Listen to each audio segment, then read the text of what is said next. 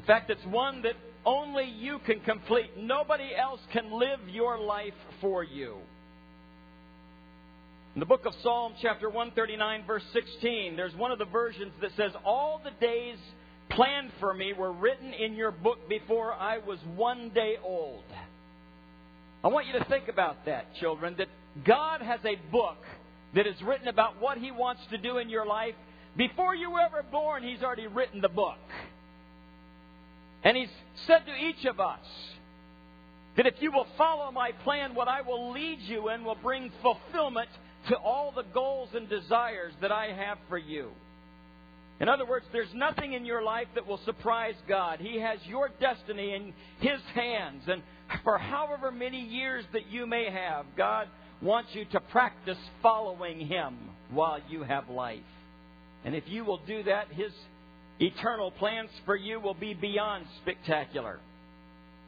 So He's given you a destiny. He's given you something to do in life, and it's something that only you can do in life. He's wired you and created you with certain ambitions, certain desires and drives to play a particular role in the history of our world that only you can play. The Bible tells us in Ephesians chapter 2, verse 10, for we are God's workmanship. I love the verse that says we are God's masterpiece, which is equally translatable to that. We are God's masterpiece. He has created us anew in Christ Jesus so we can do good things that He planned for us long ago. Are you getting the sense that God has a plan for each of you? I'm also glad that not just in talking to the children, but in talking to adults, that at any moment in time you can intersect the cross and faith and instantly have your destiny changed. And can step into the plan that God has for you. So there will be something for everybody this morning through our devotion. God has a destiny for you, and it's not your mother's destiny, and it's not your father's destiny. It's not your pastor's destiny. It's your destiny. But here's the painful part.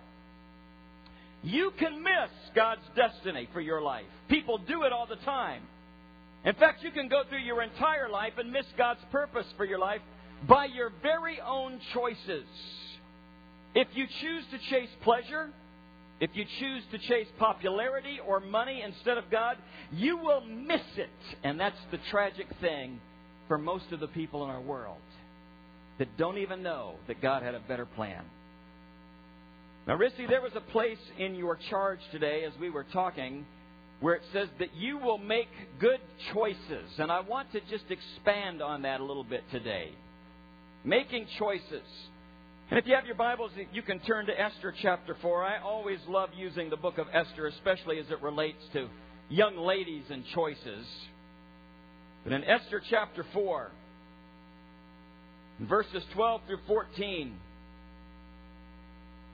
the Scripture says, when Esther's words were reported back to Mordecai, he sent back this answer. Do not think that because you are in the king's house, you alone of all the Jews will escape. For if you remain silent at this time, relief and deliverance for the Jews will arise from another place. But you and your family, your father's family, will perish. And who knows but that you have come to this royal position for such a time as this. I want to give you 4 important observations about choices this morning from the experiences of Esther. They come from Mordecai as he sends messages to Esther about what is to happen to her people. And for those of you that are familiar with the story of Esther, you recognize that in chapter 2 of Esther, you recognize her name was Hadassah. She was an orphan girl that was apparently orphaned very young in life and was sent to live with her cousin Mordecai, who raised her as his very own daughter. And it became evident from the time that she was very young that she was a beautiful girl. And so as she grew up under Mordecai's care, her people were a confined people. They were prisoners at the time. What was happening in the government was that there was a king, Xerxes or Ahasuerus or Artaxerxes, depending on the type of translation that you have in the Bible, and he had a queen named Vashti. Now Vashti had a mind of her own. She was way ahead of her time. And there was a party that was going on that the king wanted to show Vashti off, and so I don't know whether it was late at night or whether she was asleep or whether it was inconvenient, but he had sent for her and said, put on the jewels, I want you to come and show off for all my friends, and she said no. And so when she wouldn't come, the rulers at the time sat down with the king and said, you know, if you let her get away with this, we are all in big trouble. Because if she can get away with this, then all of our wives can not do what we ask them to do, and it will destroy the family fabric as we know it now. And so, king, you've got to do something about this. And so he took their wisdom and he banished Vashti because she would not come when she was called and wouldn't obey, and a search for a new queen began. Now, when you're the king, you can send people throughout the whole land and say, I want every pretty girl in the whole country that we own. I want them all to be chosen to come, and I want them to parade right in front of me, and when they have paraded, I'll choose the one I want. And so they went out into all of the land, and they began to look at all of the pretty girls, and they were taking them and bringing them back to the palace. And as they went to the province of Susa, where Esther was at, they saw her, and they chose her. She never did tell them that she was part of the imprisoned people, that she was a Jew. So they took her back, and the Scripture tells us that these girls that were chosen had 1 year of preparation. Now, I know how long it takes some of you ladies to get ready for a date. This goes even beyond that. 1 year of preparation in order for their moment to walk before the king so that he could look at them. And Esther came and gave herself to the ones who were going to give her all of the beauty treatments and teach her how to put on her makeup and, all of the things that make a woman feel beautiful and look beautiful. And when her time came to come before the king, out of all of the pretty girls in the land, he was smitten by her, and he chose her to be the new queen. During this time, there was a lot of things that were going on. Specifically, there was a man by the name of Haman who hated the Jews and wanted to do away with them all. And so as you read the story, you're seeing all of these pieces that are coming together. Little did Esther know at the time, but God had chosen her for a destiny that was unlike anyone else's.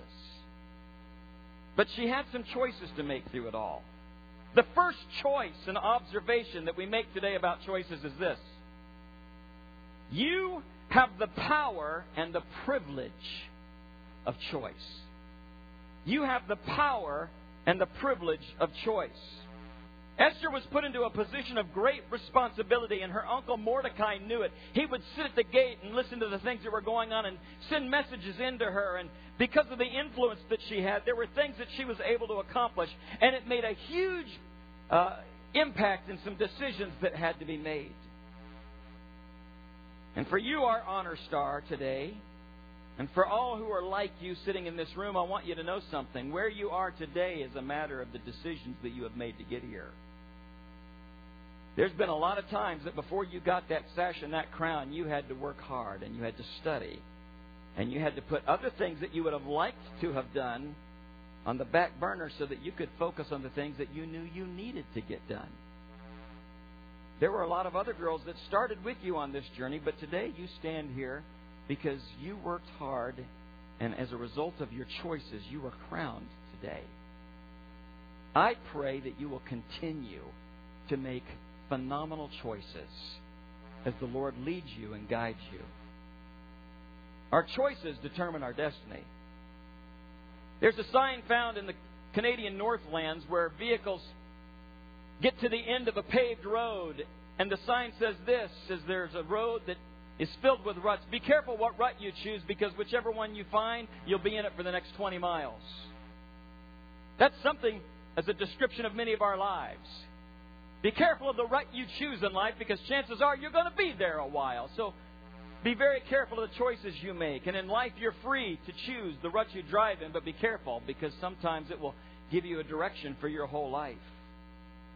Now, God could have programmed us like computers or given us a set of instincts like animals, but instead He gave us a free will, and it was a rather risky business on His part because He also gave us the capacity to make wrong choices.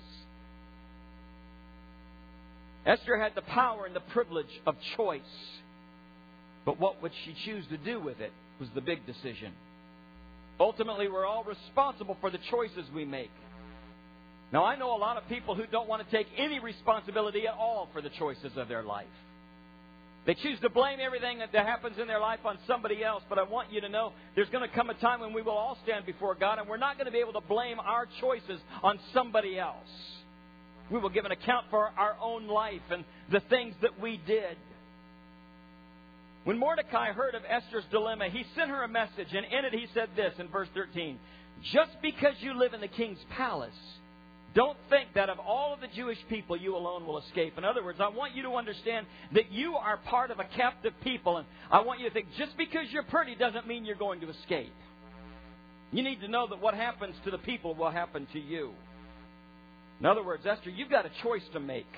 And whether you realize it or not, your choice will also benefit or harm you. The second observation I want to make about choices is this. The sooner you make the right choice, the better. That might just seem like common sense, but for those of us that have grown a little bit older, we recognize the sooner we do the right thing, the better off we are. In fact, the older you get, you'll recognize the times that you regret of life most are those times you did not make the right decision soon enough.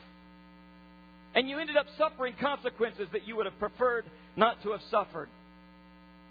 We know that the first response most of us have when we face crucial decisions is put it off, procrastinate.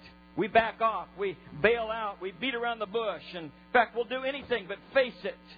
And I begin to think, why is it that we delay at points of decision? And I think I know why. It's probably because of fear. We're worried about what that decision will do. And indecision is the mark of a fearful mind. And so for all of our children and even for our graduates, I pray that you will have a life that's marked by decisions led by the Lord and not the fear of indecision.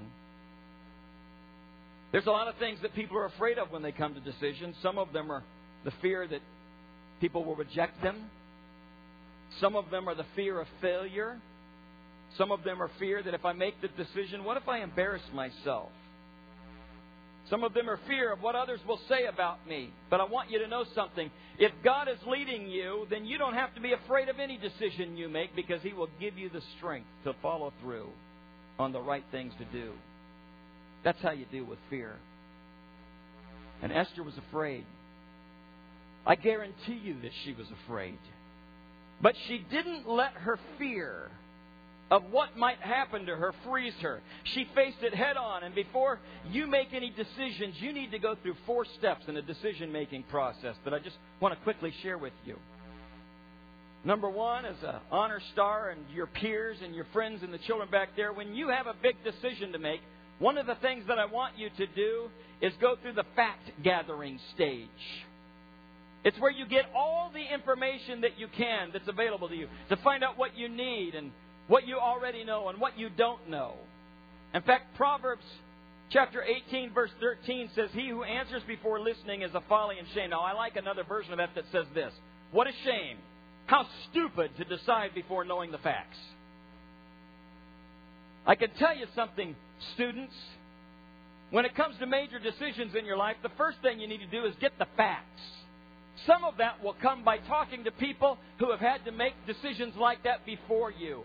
Whether you realize it or not, your parents are smarter than you think they are. Some of you in your early 20s will realize that. I know that between the ages of 13 and 18, you may think they're the dumbest people walking on earth. That will all change someday. But you would be wise in your decisions to ask people what their advice is if you ask the people who have made good decisions within their life. Because they'll be honest with you. The second stage of wise decision making is the feedback stage. This is where you ask God and you ask people around you, what do you think? Here's the decision I'm facing. Here's the information I've got. What do you think? And as you begin to ask adults what they think, or you begin to ask people that you respect or other Christians what they think, you will begin to discover they have views of things that you might not have, but can be really, really helpful to you. Here's where the struggle will start, is when you want to do one thing and all of the advice is leading you to something else. That's when you have to begin to pray and say, Lord, I need to know what you want me to do. Some things that help hold us back from making good decisions is pride. We're too proud to ask. For all of us guys who, before the app of Google Maps, that we're just going to drive and drive and drive, regardless of whether we can find the place or not, it's a pride issue for us. We're just too proud to ask. So I ask you, students, don't ever be too proud to ask for feedback. The third stage of successful decision making is the focus stage. This is where you focus on the positives and the negatives. I think it's wise for you to sit down with a big decision and begin to write out the things that would be good about that decision and to write out the things that would be negative about that decision and take a look at that and then say, Lord, here's the list of the things that I've come to know about this. Is there anything that I'm missing here? Because I want to focus. Mordecai pretty much did that for Esther. He said, listen, Esther, there's a risk of dying either way for you. You just need to know the risks. If you don't do anything, your people are going to be wiped out. You're one of them. Ultimately, you will be wiped out. Or if you do something with this, it might be that God will do something spectacular through you. The last stage of coming to making good decisions for our students' lives is the forward stage.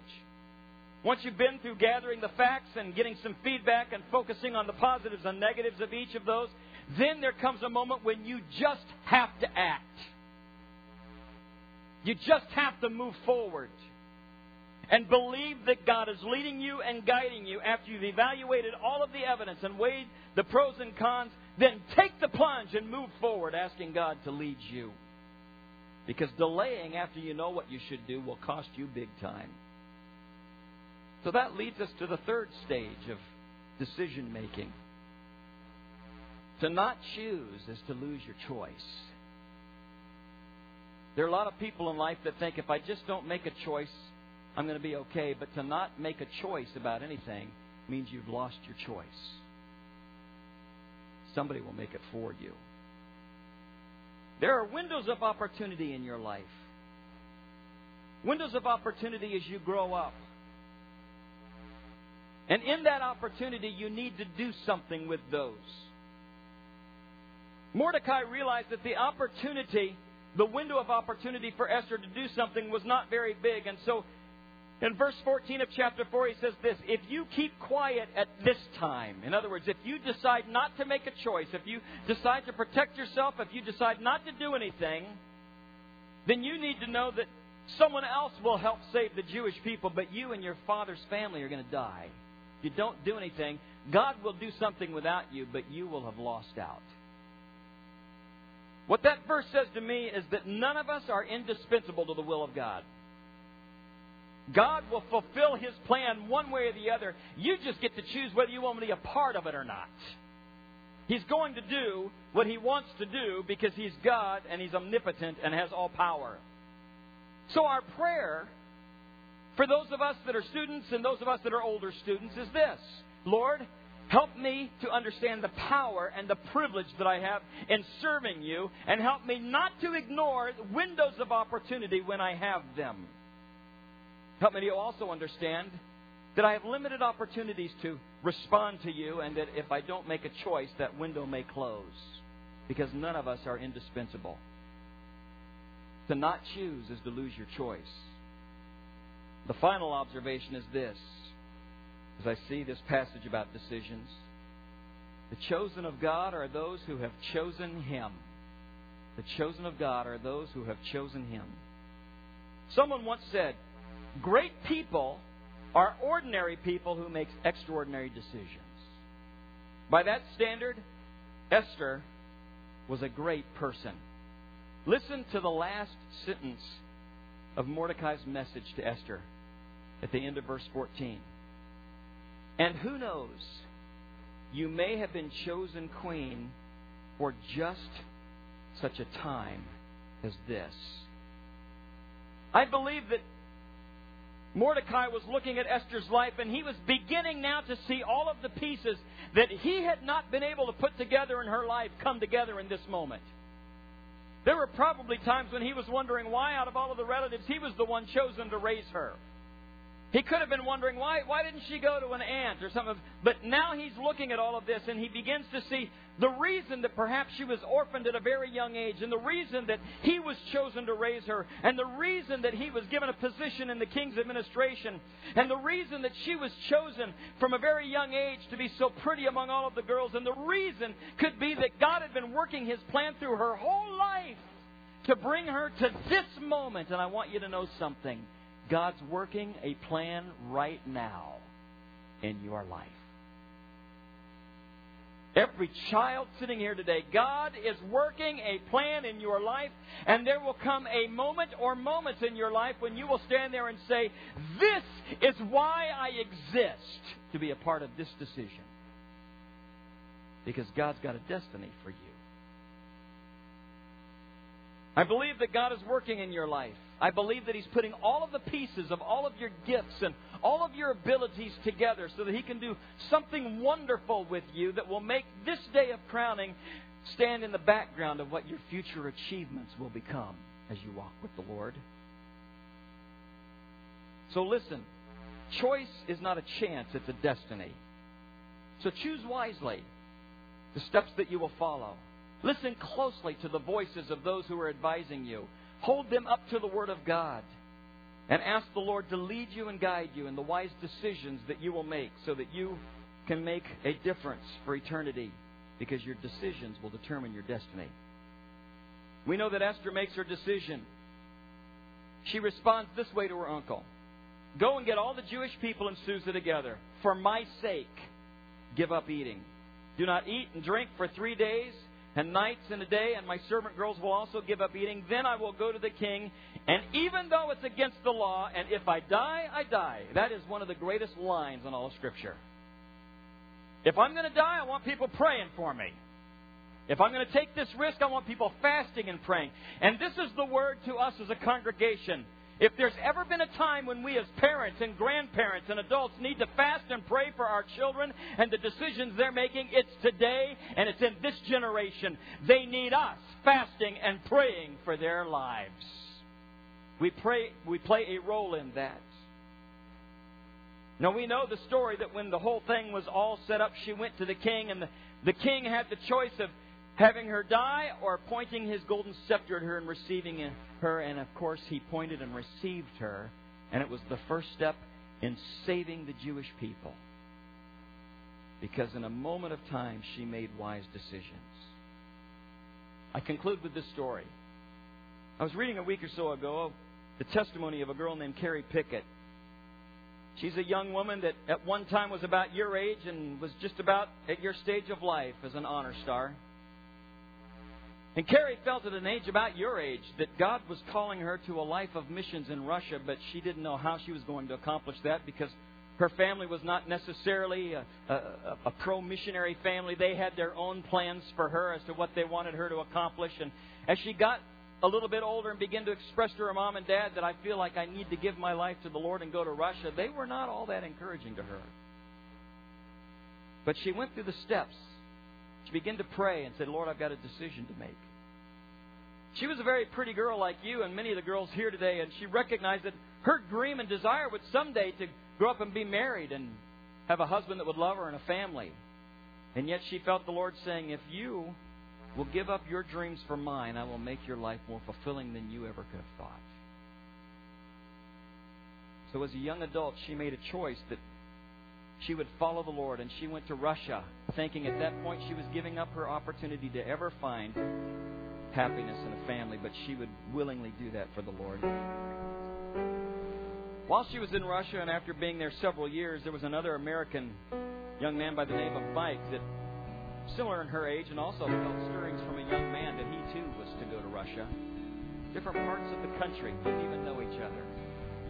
But in their pursuit of the will of God, God intersected their lives. The two of them found one another on the mission field. They married. The two of them, because of their combined efforts and seeking the Lord, today have created a television show that broadcasts the gospel truth to 160 million homes over 11 time zones in Russia. the letters that they receive every week from people who are coming to faith in Jesus Christ are astounding. And it all started because as a young girl, she says, I'm willing to make the right choices so that my destiny can be fulfilled. So every one of us has a God-ordained destiny. We've been designed with the thumbprint of the creativity of the Holy Spirit upon our lives. Parents, you look at your children and you see things in them that nobody else sees. Fan those gifts. For those of you that work with our children and our teenagers, there's often times that you will sit there and you'll look at them and say, they are gifted beyond belief. Fan those gifts. Encourage those things, because it might be that they were created for a specific time and a moment in history to make a decision that can transform everyone. You know what a hero of faith is? It's an ordinary person who made the right decision at the right time. I believe, Miss Honor Star, that you're a hero of faith in the making.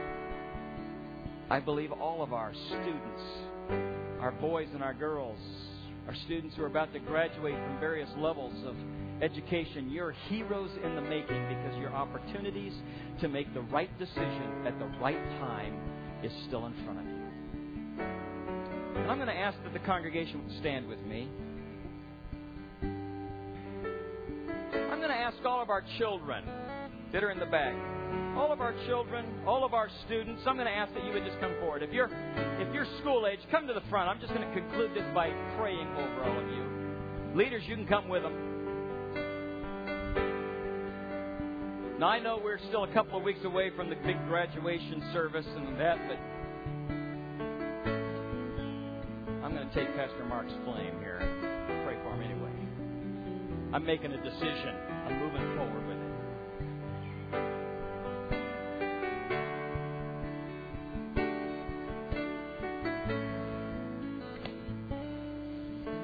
Wow. Come on up. There's more room around there. Scatter around here. We have everybody? I want you to know you look marvelous. I am so proud that I get to be involved in your lives. Some of you I know pretty well, and some of you I just get the high five as we're walking through the basement. But I know that God has designed each of you with some very particular, unique strengths and gifts. So here's what I ask you. Be willing to say, Lord, you've made me. You've written a book about my life, so let me live out what you have written for me, so that when I get to stand before you, when we start eternity together, you will look at me and smile and say, you did perfect. I'm going to ask the parents and grandparents and all of us to just stretch forth a hand, if you would, as I pray for our kids. Lord Jesus, there's so much potential loaded up at this altar that it's almost hard to believe that the eternal destiny of each individual child and student that is here has been handwritten by you, and they've been placed together and knitted specifically for a purpose that you have for them to live out in this world. We as a church thank you, God, that you have given to us the gifts of these children and adolescents and the joy and the life that they bring to our church. Thank you for all of those who invest their lives in working with them. I pray for their moms and dads that you would grant to them great wisdom and encouragement and patience, Lord, as they raise them up so that they can be people of God. Father, I pray your blessing on each of them. Help them to make wise choices. Give them all the information they need. Let them be people of prayer and seek your face so that their destinies will affect the souls of people across the world. And as we celebrate with our honor star today, Lord, I pray that in her life you would lead her and guide her. May today simply be a step in the achievements of her life as we enjoy celebrating with her today this wonderful achievement. So, Father, we ask your blessing now as we go down and have some cake and some punch and some ice cream, and we celebrate our children in Jesus' name. Amen.